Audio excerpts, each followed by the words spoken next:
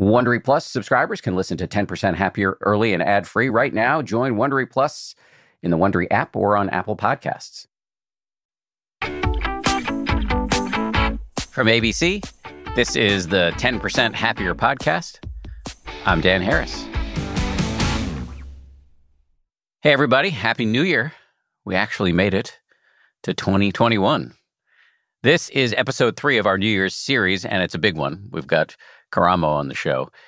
Before we get into that, a little context on this series. As we finally turn the page on the, shall we say, unique challenge that was 2020, we at 10% Happier are endeavoring to bring you some useful counter-programming against all of the traditional New Year, New You noise. As you may have heard in the past 2 episodes, you won't be getting any pressure from us to make big transformative resolutions that you will then inevitably spend the next several months feeling guilty about not keeping. Instead, we're inviting you to explore a counterintuitive path to a better 2021, and it involves self-love. To that end, we've got this New Year's series going on here on the podcast, and we've also got a free New Year's meditation challenge launching over in the 10% Happier app. I am keenly aware that self-love might sound to some of you a little cliched or a little impossible, but trust me, it is neither. It's also not about becoming self-obsessed or becoming so blissed out that you turn passive. Self-compassion, which is just another way of saying self-love, is real, nuanced work, as you may have heard in Wednesday's episode with Chris Germer. Yet it also has remarkable and scientifically proven benefits. It's a bit of a paradox. One of the best ways to make lasting change is to first accept yourself. Today's guest is one of the most prominent proselytizers for self-love. He's somebody who knows what it is to struggle and to mess up and come out on the other side with self-love. And he spent the last several years telling his story and helping other people directly as well. Karamo was the first out gay black man on reality TV when he appeared on MTV's The Real World Philadelphia back in 2004. But then he left TV and found out he was a dad. He got custody of his son, adopted his son's half-brother, and worked for a decade as a social worker before returning to the media world. He's now the culture expert on the blockbuster Netflix reboot of Queer Eye, which is a great show. I hadn't been watching it, but a lot of the young staffers at 10% Happier encouraged me to watch it, and it's actually pretty amazing. Karamo also hosts his own podcast and is the author of a memoir as well as a children's book, which he co-wrote with his son. In today's conversation, we talk about why, for Karamo, learning to love himself started with learning to love his first name. We talk about overcoming negative messages inside his abusive childhood home, about whether self-love is selfish, why men seem to struggle so much with the concept of self-love, and the areas in his own life where he struggles the most to practice what he preaches. Not only are Karamo and I talking about self-love in this episode, but he's also going to join us as a guest expert in our New Year's meditation challenge. As you may know, 10% Happier is running a free 21-day meditation challenge inside the 10% Happier app. It starts on Monday, January 4th. In this challenge, our teachers will guide you through a series of meditations demonstrating the benefits of developing self-love, self-compassion, self-acceptance, and also, crucially, showing you how to actually do this. You can join the challenge right now for free by downloading the 10% Happier app today, wherever you get your apps, or by visiting 10%.com. That's all one word spelled out. If you already have the app, just open it up and follow the instructions. The challenge, as I mentioned, will kick off on Monday, January 4th. Let's dive in now with Karamo. Karamo, thank you for coming on. I'm excited to be here with you, and thank you for all the work that you're doing in this space, like you said, that can be cheesy sometimes, but is very necessary. I am fully in agreement, and I want to say that I've been watching a lot of you on TV recently and enjoying it thoroughly. It's an incredible show, and you do a great job. Thank you. I appreciate that. It's quite the blessing. You know, you work in this, I've been in this industry now for about 6 years, though back in the day I did something on reality television after college.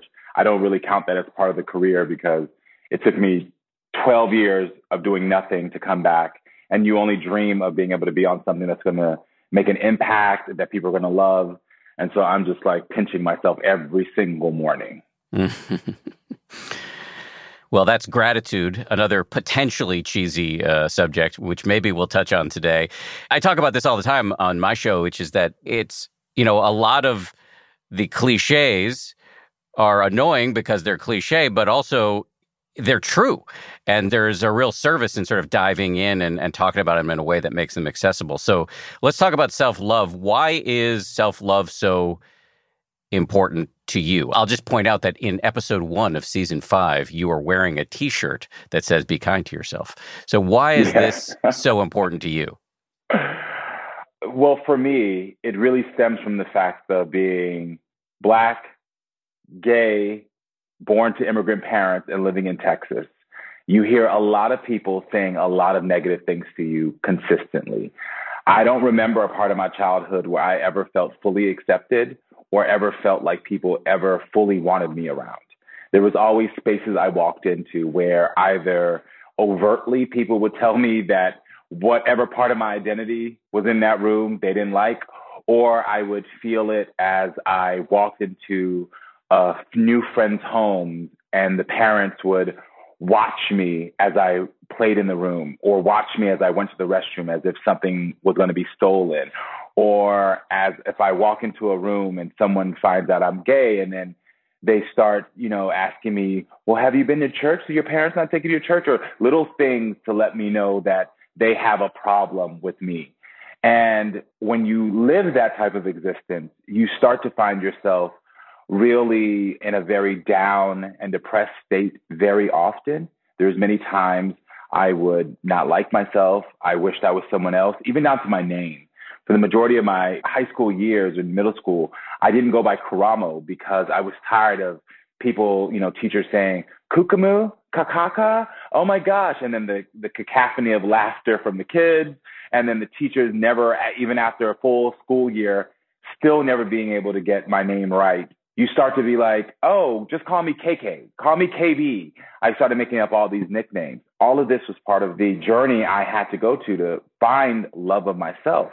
And it was so important for me to find that love because once I found the love of every single piece of my identity, once I found that self-love of who I was and who I continuously was growing to be, is when I started to be more confident, is when I started to be able to say to people, hey, I know that you might be on your own journey of trying to understand all of my identities, which is fine for you. But just know as you're on your journey, it is not going to affect me loving myself on my journey. It's not going to affect me being kind to myself. It's not going to affect me from still knowing that I deserve a happy and good life just as you deserve one as well. And so that's why self-love is such an important thing to me, because it's something I didn't have at first that I had to truly work to get. It takes a lot of courage, what you're describing. And just to go deeper on that, I understand that lack of acceptance was there in your own home with your dad, who was, if I've got it right, quite abusive. Yeah, my father was physically abusive to my mother. He wasn't physically abusive to me as a child, but he was emotionally abusive. But there was both conscious and unconscious emotional and mental abuse that was happening in my home. And I say this because I think people need to understand that when people are in your home, especially sometimes as we get older, we don't realize how we could be hurting another person or next generation. So yes, there was things that my father was consciously saying to me, but there was even things that he would be doing that he didn't realize. For instance, my father is of Jamaican descent. He's also a Rastafarian. Rastafarians are very beautiful people, very kind people. But my father had his own demons he was struggling with as he was starting his journey to become a Rastafarian. One of those journeys is that he couldn't reconcile his relationship with his religion, with his relationship with his son. And that battle within him caused him to do unconscious things of like dancing to music that was particularly homophobic. I mean, there was a song that was popular in the 90s that people have heard about from an artist named Buju Banton, who has since denounced the song and apologized. The lyrics were literally, boom, bye, bye, in a Bati Boi's head. And Bati Boi is the patois or Jamaican dialect. And Bati Boi means homosexual. And so it was boom, boom, which is shoot, shoot, a gay man, and the head. And this was put under a very catchy beat. And Jamaicans and Caribbean people worldwide and some Americans would be dancing to this. And so as my father was in this household and saying consciously negative things to me, he was also putting this song on at family gatherings and having family members who I did feel accepted and loved by dancing to this song because they did not understand that it was hurting me. And so I had to kind of get to the place of being able to help him understand these are your conscious emotional behaviors and these are your unconscious emotional behaviors that are abusing me. And you need to be aware of them if we're ever going to have a chance to grow. And so it was hard because you're getting it from all directions, consciously and unconsciously, and that will continuously chip away at your self-esteem and your self-love. But I have to continuously find the ability to look in that mirror and practice saying good things to myself to build my self-esteem back up and find that self-love. Well, you took me just where I wanted to go, because I think a lot of people will have the question, how do I do this? We've acknowledged that it can sound a little sappy, although it is really, really important, and you've made that case very well. But how to actually operationalize this advice? Yeah, no, I'm totally with that, because I had those same questions. And also, I used to hate when people talked about your self-esteem growing up, because it always sounded like this very floaty thing in the air, self-esteem, like you can't really touch it. You know, it's there, and I always had a problem with it. And as I got older, I realized that self-esteem is nothing but the words we practice saying to ourselves. And, I challenge most people who are listening right now to think about when you wake up in the morning and you're getting ready for work, the minute we step in front of that mirror or we start getting dressed, the first thing we start doing is being like, this doesn't fit anymore. Look at my hair. It doesn't look good. My nose. You make these clear indications to yourself in the mirror of the things you don't like about yourself. And what you're doing in that moment is all you're doing is practicing the opposite of self-love. You're practicing the opposite of a healthy self-esteem. You're practicing saying negative things to yourself. And so I realized immediately that in the morning time, all I had to do was start practicing saying one positive thing about myself in that mirror. And it sounds so, again, like flighty, whatever, but it works. As I'd walk into the room and I would want to say something negative about myself, I would immediately stop and say, okay, find something on your body or find something on your face or find something about who you are that you can say is positive. And I'm talking about this started off with early on of me just being like, I like my eyebrows. I mean, that sounds crazy, but I'd look in the mirror and I'd be like, oh, this eyebrow is cute today. Like, it's sitting right. And it was just enough for me to hold on to, just enough so that I could say, you know what? Okay, tomorrow I can find something else. And then what would happen in that day where I would get negative narratives or negative comments being thrown at me from the outside world, every time that would happen, I'd be like, well, you know what? You might have said that, but at least my eyebrows are cute. And I would say that to myself. And I'd be practicing sort of a barrier to the negative things that would come out to me. And it was only because I had established in the morning time what it was that I loved about myself that day. And every day it got stronger. I added one more thing, until the point where I found myself just being able to say, you know what, I don't care what you say because I love this. I love me. I still find myself wanting to improve things, but now I don't let that improvement shackle me. I don't let that improvement bring me down. I practice daily saying the things that I love about myself, knowing that even as I'm on a path to change or grow in ways that I want to, not because other people want me to, I can still love myself.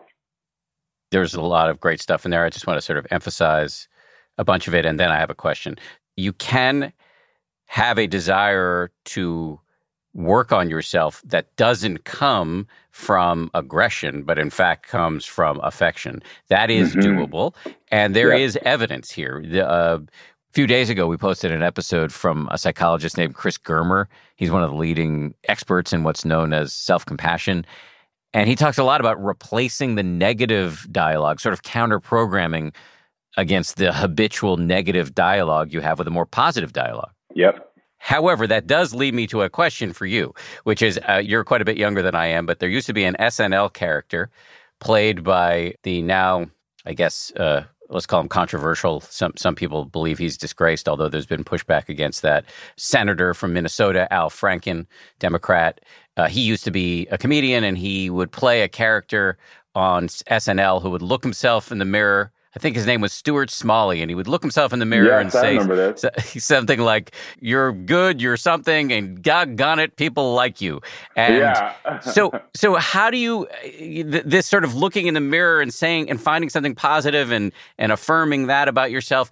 How do you protect that from becoming just sort of being conceited or just self-puffery or, sort of empty praise? I think one of the things for me is it's about, I remind myself that I'm keeping the compassion up and I'm keeping the ego down. Keeping the compassion up, keeping the ego down. And that's part of like my daily reminders. There's a couple of things that I remind myself daily. One of the beauties of a smartphone is that you can set reminders for yourself. And I have little alarms that go off that say like, meditate now, find time for yourself, love yourself right now, do little things. And I have one of them is saying, keep the compassion up, ego down, which that is a reminder to me that what I'm doing right now is the act of being compassionate to myself. I'm loving myself in a way that's not to harm anyone else because I now have this ego or this grandiosity. It's about me trying to say, I'm going to hug me. I'm going to give myself a little bit of a hug right now. But it's not about me saying I'm better than someone else because I'm now falling in love with my eyebrows. I've fallen in love with whatever. And I think that's the key, is remembering this is just for you to feel protected, to feel safe, to feel loved. It's not for you to then repeat the behavior you experience and start to make someone else feel bad. So keep the compassion up, ego down. And I think when you can say that to yourself, it's a quick little reminder of, yeah, I'm in the mirror right now, but this is for me, to help me, and not to start to want to hurt anyone else. I like that. Compassion up, compassion toward myself up, ego down. This isn't about building myself up at somebody else's expense. It's about, as we said before, counteracting some of the negative storylines that we're either telling ourselves or other people are telling us. Mm-hmm. I've said many, many times, perhaps to the point of being annoying, that self-love can come off as cheesy. Do you think there's something about men in our culture that really blocks us from embracing this approach? Yeah, what blocks us is society. It's the BS that society has fed us, and that's the problem with it. I mean, we literally live in a society where we are not allowed to be holistic. When men are fully authentic and are their whole selves, all of a sudden it's like, no. I feel uncomfortable with you, showing emotions. It makes you somehow less of a man. And we hear this narrative being pushed to us as boys from early on. And, one of the things that I love about my show, Queer Eye, is that we break down that and let men see immediately that their vulnerability is their strength. Their vulnerability is sexy. I have a story that I've told before that it was the first time I really realized how horrible our society grooms men when it comes to sharing what they're going through. We all know as children, a baby cries, whether it's a little girl or a little boy, you run to them, you support them, you help them. And then somewhere as the children get older, we say, okay, girls, you can still continue on this journey to be smart, strong, and vulnerable. Boys, you can be smart and strong, but you can't be vulnerable. And I was on the football team and I was running down the field and I hurt my leg. Later found out that it was broken. And I remember my coach screaming at me, Brown, get up, run it off. Brown, get up. And he's like, Brown, you better not cry on my field. Brown, get up. And he's just like screaming at me. And I'm sitting there like in pain. I mean, I'm a 14-year-old child at this point, a 14-year-old child. And instead of letting me know that what I'm feeling is okay, I need to heal, like, let's get you off, the field. It was like, get up, run it off. You got this. You can do this. And this sort of affirmation in this negative, this counter vulnerable way of like, oh yeah, I'm being supportive because I'm telling you can run it off. But instead of like what I actually needed in that moment was someone to say, it's okay to let these tears fall down your eyes. I share this story because at the same moment, the girls' track team also practiced at the same time and they were running around. And this young girl, also 14, maybe 15, was running around the hurdles and she hit a hurdle and she had scraped her knee and she fell down. And it's not a comparison of pain. She hurt herself. That same coach ran over to her and was holding her and was like, are you okay? Help pick her up. With the track coach, all the other girls on the team were all around them.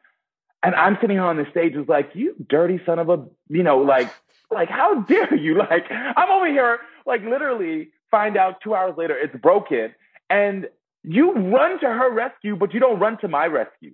And I think that's part of what we do as a culture to young men. We tell them again, you can be smart, you can be strong, but vulnerability is out the door.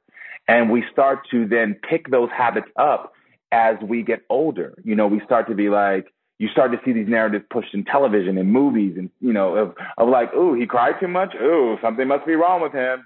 You don't want that guy. You want the guy that's stoic and quiet and not going to share. That's going to, be seen, not heard. And that does such harm to a man's ability to discuss what he's going through so that he can find self-love, find confidence. When we're on Queer Eye and we talk to guys, I can't tell you how many of them say, I don't like myself when in a private conversation with me. It's like they constantly are like, I have so much self-esteem issues. They're like, I hate my body. I hate my hair. I hate everything. And I'm like, have you told anybody this? And they're like, I can't tell anybody this. You're lucky I'm even telling you this. And it just goes to show that we have been shut off and we need to open ourselves back up because it's doing us a disservice because we're better men, we're better fathers, we're better brothers when we are able to show up and say, you know what, I can be strong and smart for you right now, but also I can be vulnerable for you right now.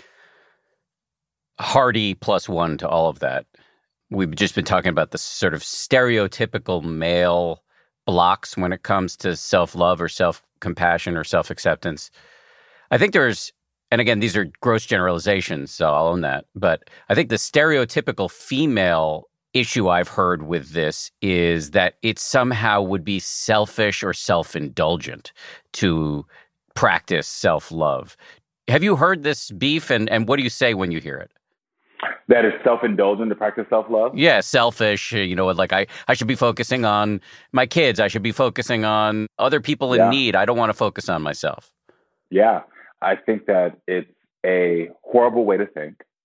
I think that part of this is part of the way our society has groomed us is like, you should always be doing something. You should always be constantly moving and acting. And if you're not, there's something wrong with you. Again, I think a lot of this could be changed, like if we could just really figure out how to like revamp our educational system.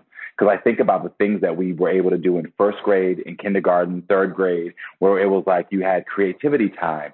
You had time where you took naps, where you could like sit quiet. And then all of a sudden you got to, middle school and high school. And it was like, bell rings, go, go, go. Why are you not more activities? Why are you not here? And you start to feel this sort of guilt of like, why am I not doing enough?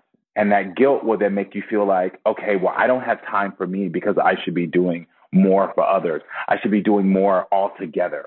And I think that we need to really look at that and say, why are we grooming a generation to feel as if they can't slow down, like they can't take a breath, like they can't take a moment to focus on them? This is, for me, in my opinion, why so many people find themselves in careers or relationships that they don't want to be in. Because instead of slowing down and saying, well, is this really making me happy? Is this really okay? Is this really what I want? Do I feel alive in this moment? Is this feeding my soul? We just feel like, okay, I'm going to keep going through. I'm just going to keep going on. I'm already in it, so I'm just going to keep going on. And I think that's such an unhealthy way to live. And then I think there's something else that we do in those moments where we look at other people and we see what they're doing, and that stops us from doing what we need to do for ourselves. And I say to people all the time, comparison is the thief of joy. Comparison is the thief of joy, because when you start to compare yourself to what other people are doing, you steal your own joy, you steal your own self-love.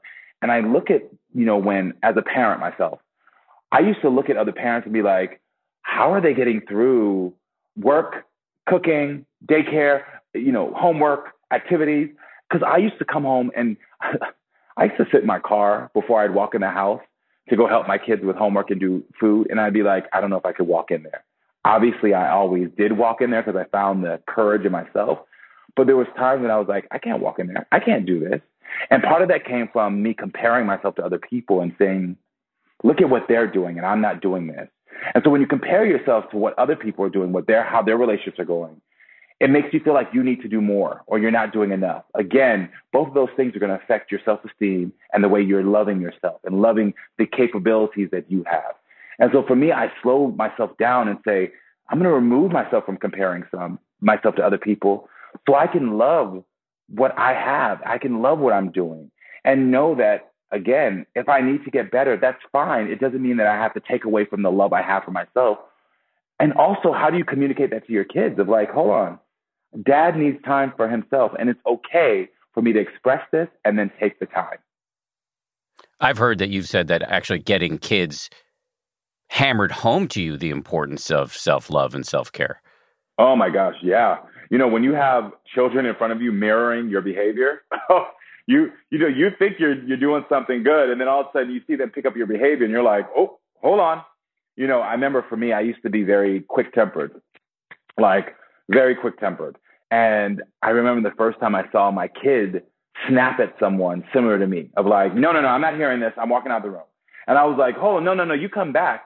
And he was like, that's what you do. And I was like, oh, And so you start to see what other people, but then also in the sense of self-love and like compassion for yourself, I started to see that he would beat himself up because he wasn't doing enough. It's what inspired my children's book, I Am Perfectly Designed, is because my son came home one day and was like, I wish I was somebody else. And as a parent, you never want to hear that. And I was like, oh, what is going on here? And he was like, I don't think I look good enough. I don't think that I'm smart enough. I don't think that I'm doing enough because look at my friends, look at what their lives are. And I gave him the mantra, you are perfectly designed, as a reminder that you are. And that's what we wrote the book as. And it was something that it reflected to me of like, what am I putting out?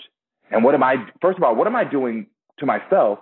And then what am I putting out that would make my son want to come home and say, I wish I was someone else?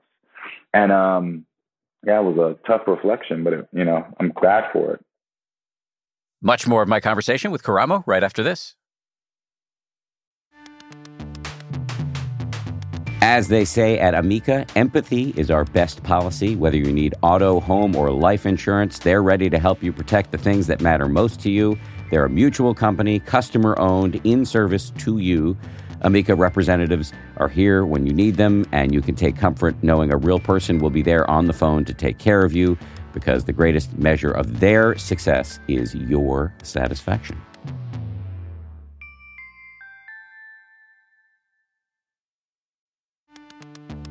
You can count on T-Mobile to help keep you connected after investing billions to light up their network from big cities to small towns. T-Mobile is America's largest 5G network. Plus, when you switch to T-Mobile, families and small businesses can save up to 20% versus Verizon and AT&T. Visit your neighborhood store or T-Mobile.com to switch. Plan savings with T-Mobile. Third line free on essentials via monthly bill credits versus comparable available plans. Plan features may vary. Credits stop if you cancel or change plans.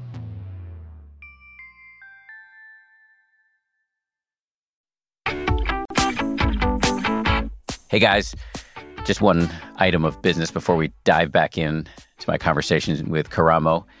As I mentioned at the top of the show, 10% Happier is running a free 21-day New Year's meditation challenge inside the 10% Happier app. It starts on Monday, January 4th. In the challenge, our teachers will guide you through a series of meditations demonstrating the benefits of developing self-love, self-compassion, self-acceptance, and then also, of course, showing you how to operationalize this in your life. Here's how the challenge works. Your goal will be to meditate at least 15 out of 21 days. Each day, you'll get a short video from me. On most of the days, I'll be accompanied by one of 4 very special experts, including Karamo. And after the video, you'll get a related meditation, which is about 10 minutes long. These practices of self-compassion, combined with the regular practice that comes with the challenge, will, we hope, help you develop the resilience that is so critical when it comes to making sustained and healthy change. Are you new to this podcast? A quick plug, if you are, for meditation, if you haven't done it before. Meditation gives you the keys to understanding yourself, your thought patterns, your unexamined assumptions, and the stories you tell yourself about who you are. And this kind of understanding is critical when you're learning how to motivate yourself without using shame, which is, we think, a really good idea at this time of year when so many of us are making resolutions. If you've never meditated before, no sweat. The challenge is specifically designed to teach you how to do it. You can also invite your friends and family to join you in the challenge. You'll be notified when your friends meditate, and you can keep each other accountable, hopefully, kindly. So join the challenge right now by downloading 10% Happier, the app, for free, wherever you get your apps. Or you can visit 10%.com. That's all one word spelled out. If you already have the app, just open it up and follow the instructions. The challenge starts Monday, January 4th. All right, let's get back to my conversation now with Karamo. I'm curious, what's your growth edge now? What's the hardest place for you to love yourself, even as you proselytize on behalf of self-love? I would tell you it's based in intentions and actions and where those two things meet. We live in a cancel culture, which I don't believe in. I believe instead of a cancel culture, we should be living in a counsel culture, where instead of we tell people to go away, you're wrong, we should bring them in and try to educate them. And so as someone who's now in the public eye and who tries desperately to help and do things, I find myself in these positions where, especially when I reach out to people who have opposite views than me or who have hurt some part of the communities that I identify with, and when I try to support them or talk with them and try to change the culture from within, you get attacked. And then when you get attacked for trying to do good, it does affect your self-esteem. You can find yourself feeling really depressed and down because you know your intention and you know what your actions are, but those are not in lining up with what the outside world sees or what the outside world thinks you should do. And when you're in the public eye and you hear you're a horrible person for trying to work with people who are different in hopes of creating change, I think that's the part now in my life where I'm trying to find a balance of staying true to myself, respecting what other people feel, understanding why they feel that way, but still remembering my intention and knowing like, okay, this might not pay off in the immediate future, but like when you change policy, when you change things, it works later. And that sort of helps me to rebuild my self-love around the things that I'm doing in hopes for others, if that makes any sense. It does. I mean, if people are saying on Twitter that you're a horrible person for doing what you're doing, you may have a few nanoseconds where you believe them. Yeah, a lot more than a few nanoseconds, a lot more. And I think that's probably where I am now. I'm a big believer that with my platform and with the fact that I have such different identities or beautiful identities are, that are different to other people, I don't have the liberty to just walk away from spaces that don't want me. It's my belief that I have to go into those spaces. I have to talk to people who don't see the beauty in who I am. If I have to, because if I don't, then what about the person behind me who doesn't have the confidence, who doesn't have the platform that I have? If I don't walk in this room and try to change something, change some hearts, change some minds, change some policy, then what happens to them?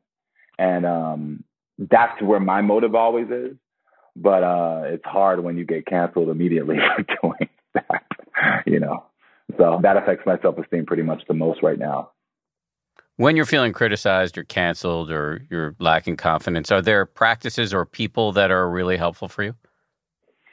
Yeah, the first practice is to not to do what I normally used to do, which was self-destruct in some way. When I was younger, it was drugs. Now it's like order a full pizza and drink 14 beers, and like just fall asleep, because you're sort of drowning yourself in like these unhealthy behaviors. So now it's really about it's about what I do now. And this is actually speaking from recently. I write down the criticism.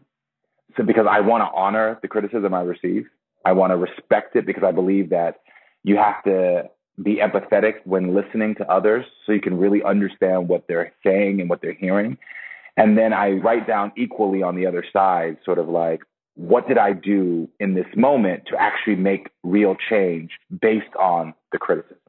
And so I sort of do this like aligning of like, okay, if my criticism is this, and this is what you're doing, and this is what I did, do those things align? And when I do that, what it does is it helps me to evaluate my intentions and actions. And that helps me to start to build up my self-esteem again of like, okay, you're not a bad person. You are actually doing some good because the criticism is aligning with the direct action you've already done to make things better. And then I talk to people, it's part of that vulnerability of I have a small tribe that I have around me. I have this little slogan that I say, I need you to love me a little bit louder. And it really, that's their key to know that I'm not feeling that good. And even though I'm the strong one, a lot of times I need you to like love me a little bit louder. I need you to just tell me that I'm okay, that things will work out, that and I think it's important because when you have that tribe that you can trust on top of the self-work you're doing to remind yourself of like, oh, what you have, those two combined really can just give you that little bit of fuel you need to get through the next day. And then you recharge again and get through that next day and you keep going. Well, yet again, you've brought me exactly where I wanted to go in terms of questions, because we've spent much of this conversation talking about self-love as an internal thing, but then you just now talked about it as a sort of interpersonal. You brought in the interpersonal aspect, and it reminded me of a slogan I've heard from you. Service to others, I believe you've said, is a kind of service to yourself. Mm-hmm. Can you unpack that? When I see someone who didn't have or was denied something that was affecting their self-love or self-esteem, and I'm able to use whatever I have to counter that and to give them back what they deserved, or, get them into a space and seeing the joy on their face, it just immediately fills me with joy. I mean, I believe, there's such thing as emotional contagion. And I don't think we talk about that enough, of like, you really do pass on your emotions to other people. And we all know it in the sort of hokey sense of like, oh, someone's energy is not right. We hear people saying that.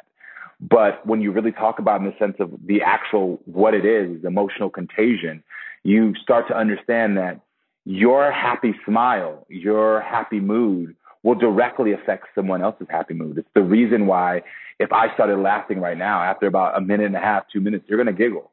You're going to be like, It's the same reason why if you're in a room where everyone's crying, after a while, you start to feel the emotion, you start to cry.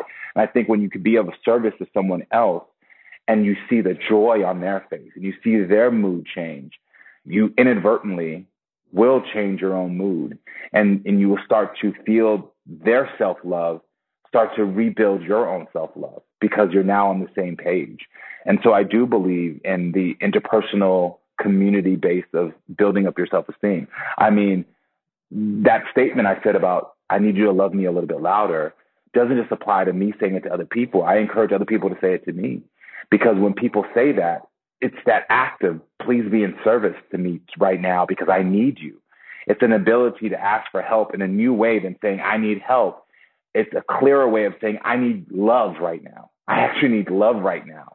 And I need love through different supportive avenues. And I know you can provide that for me. And so, yeah, it's important.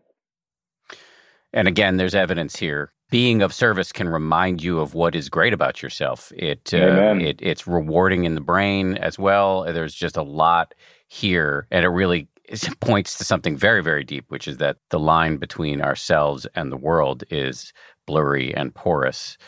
So let me stay with New Year's. We're heading into a new year. This is a time of year when people kind of make these resolutions. They're going to change something about myself. Maybe I'm going to reinvent myself, whatever it is. And I just wonder what your thoughts are around self-love as it pertains to New Year's and New Year's resolutions. Well, you said at the beginning, I really am, I'm not a fan of resolution. And I think that sometimes this whole change myself can become very self-destructive. I believe that 100%. I do believe we all have the ability to grow, to learn more. And through growth and learning more, through being compassionate to ourselves, you inadvertently do find yourself becoming a better version of yourself, quote unquote. But I don't like this whole thing of like, I'm going to change. This resolution is for me to change, because then you start to get into this place of like hating who you are now as you are on that journey to where you want to be. Like fitness ads for me get on my nerves a lot of times, because I'm like, you're telling someone to hate the body they're in right now. And the body I'm in right now, I got to fall in love with it because it's here. It's where I am. It doesn't mean that it's where I'm going to always be, but I have to fall in love with it now and appreciate where I am now, so that as I am on that journey of growth and change, I can appreciate everybody along that growth, instead of getting down on myself and saying like, oh, you know what? The body I have right now, I hate, because if you hate this body, you're going to hate the body you have in 2 weeks as well. And you're going to hate the body you have in 4 weeks as well. And you're really going to hate your body if you take a break from doing the work that you had set out to do. And I think, you start adding this element of like self-hate, guilt, all these things that come with when you can't love where you're at now. And so I don't make resolutions. I don't make any of those statements at all. What I do is I say things like, in this new year, I'm going to trust myself more. I'm going to be more compassionate to myself. I say a lot of those type of things, but I don't make resolutions. And I don't put a marker on goal setting, because I think goal setting is a beautiful thing that you can do at any time of the year when you prepare, when you make proper choices, and when you know that you can ask for help. Resolutions sometimes don't have the clarity of goals. And so you end up finding yourself not following through. You end up finding yourself not doing what it takes, not asking for help. So I would just recommend that people make more emotional goals for the new year versus telling yourself things like, I hate where I am now and I'm going to try to change it in 12 months. You know what I mean? Like, one of the things, not to belabor this, but I tell people, this is your journey. Design it how you want. Walk it at the pace you want. Like, don't feel this pressure of like 12 months, things have to change. And if I get to that 12-month marker and I haven't, then I'm a failure. Because all you're doing is setting yourself up for not loving who you are and not loving your journey. Be more compassionate with yourself. Be kinder to yourself. And love yourself a little bit more as you're on that journey. And things will work out. Karamo, I love you on Queer Eye, and I love having you on this show. Thank you. Thank you, my friend. Big fan of yours. Big thanks to Karamo. It was really fun to meet him. If you enjoyed this conversation, you can hear much more from Karamo as a guest in our New Year's Meditation Challenge. That's our free 21-day meditation challenge in the 10% Happier app. It starts Monday, January 4th. And if you're a few days late, that's totally fine. There's still time. You can sign up late and slide right into it. It's all good. Join the challenge right now for free by downloading the 10% Happier app wherever you get your apps, or by visiting 10%.com. That's 10%, all one word, spelled out. If you already have the app, just open it up, follow the instructions to join. As a note of reference here, our next episode is going to drop on Wednesday with Dr. Laurie Santos, who's from Yale and is also the host of the great podcast, The Happiness Lab. She was on our show, just a few weeks ago, but she was so good we invited her back because we wanted her to talk about the science behind why so many of us get New Year's resolutions so badly wrong and what we can do to get better at it. Spoiler alert, she has seen the data, and she too is now a proponent for self-compassion. So we'll be talking about that. She's just a font of practical wisdom. So that's coming up on Wednesday. No episode on Monday like we normally do. We're going to do this one today with Karamo, and then Wednesday, Dr. Laurie Santos. Big thanks, as always, to the team who worked so hard to make this show a reality. Samuel Johns is our senior producer. DJ Kashmir is our producer. Jules Dodson is our AP. Our sound designer is Matt Boynton of Ultraviolet Audio. Maria Wortel is our production coordinator. We get an enormous amount of insight and input from our TPH colleagues, such as Jen Poyant, Nate Toby, Ben Rubin, and Liz Levin. And, of course, as always, a big thank you to my ABC News comrades, Ryan Kessler and Josh Cohan. We'll see you all on Wednesday for a fresh episode. If you like 10% Happier, and I hope you do, you can listen early and ad-free right now by joining Wondery Plus in the Wondery app or on Apple Podcasts. Prime members can listen ad-free on Amazon Music. Before you go, tell us about yourself by filling out a short survey at Wondery.com/survey. I'm Shimol Yai, and I have a new podcast called The Competition. Every year, 50 high school senior girls compete in a massive scholarship competition. I wouldn't say I have an ego problem, but I'm extremely competitive. All of the competitors are used to being the best and the brightest, and they're all vying for a huge cash prize. This will probably be the most intense thing you've ever gone through in your life. I remember that feeling because I was one of them. I lost. But now I'm coming back as a judge and also a kind of teen girl anthropologist. Because if you want to understand what it's like to be a young woman in America today, the competition's not a bad place to start. Hopefully, no one will die on stage tonight. From Pineapple Street Studios and Wondery, this is The Competition. Follow The Competition on the Wondery app or wherever you get your podcasts. You can listen to the competition early and ad-free right now by joining Wondery Plus. Once upon a beat. Remember those stories and fables that would capture your imagination and you couldn't wait to see how they would unfold? And now, when you read them as an adult, you think, some of these old tales could use a fresh spin. We have a perfect podcast to bring you the stories you remember, remix, and reimagine for the kids in your life today. Join me, DJ Few, and my trusty turntable, Baby Scratch, as we spin up new tales in the New Kids and Family podcast, Once Upon a Beat.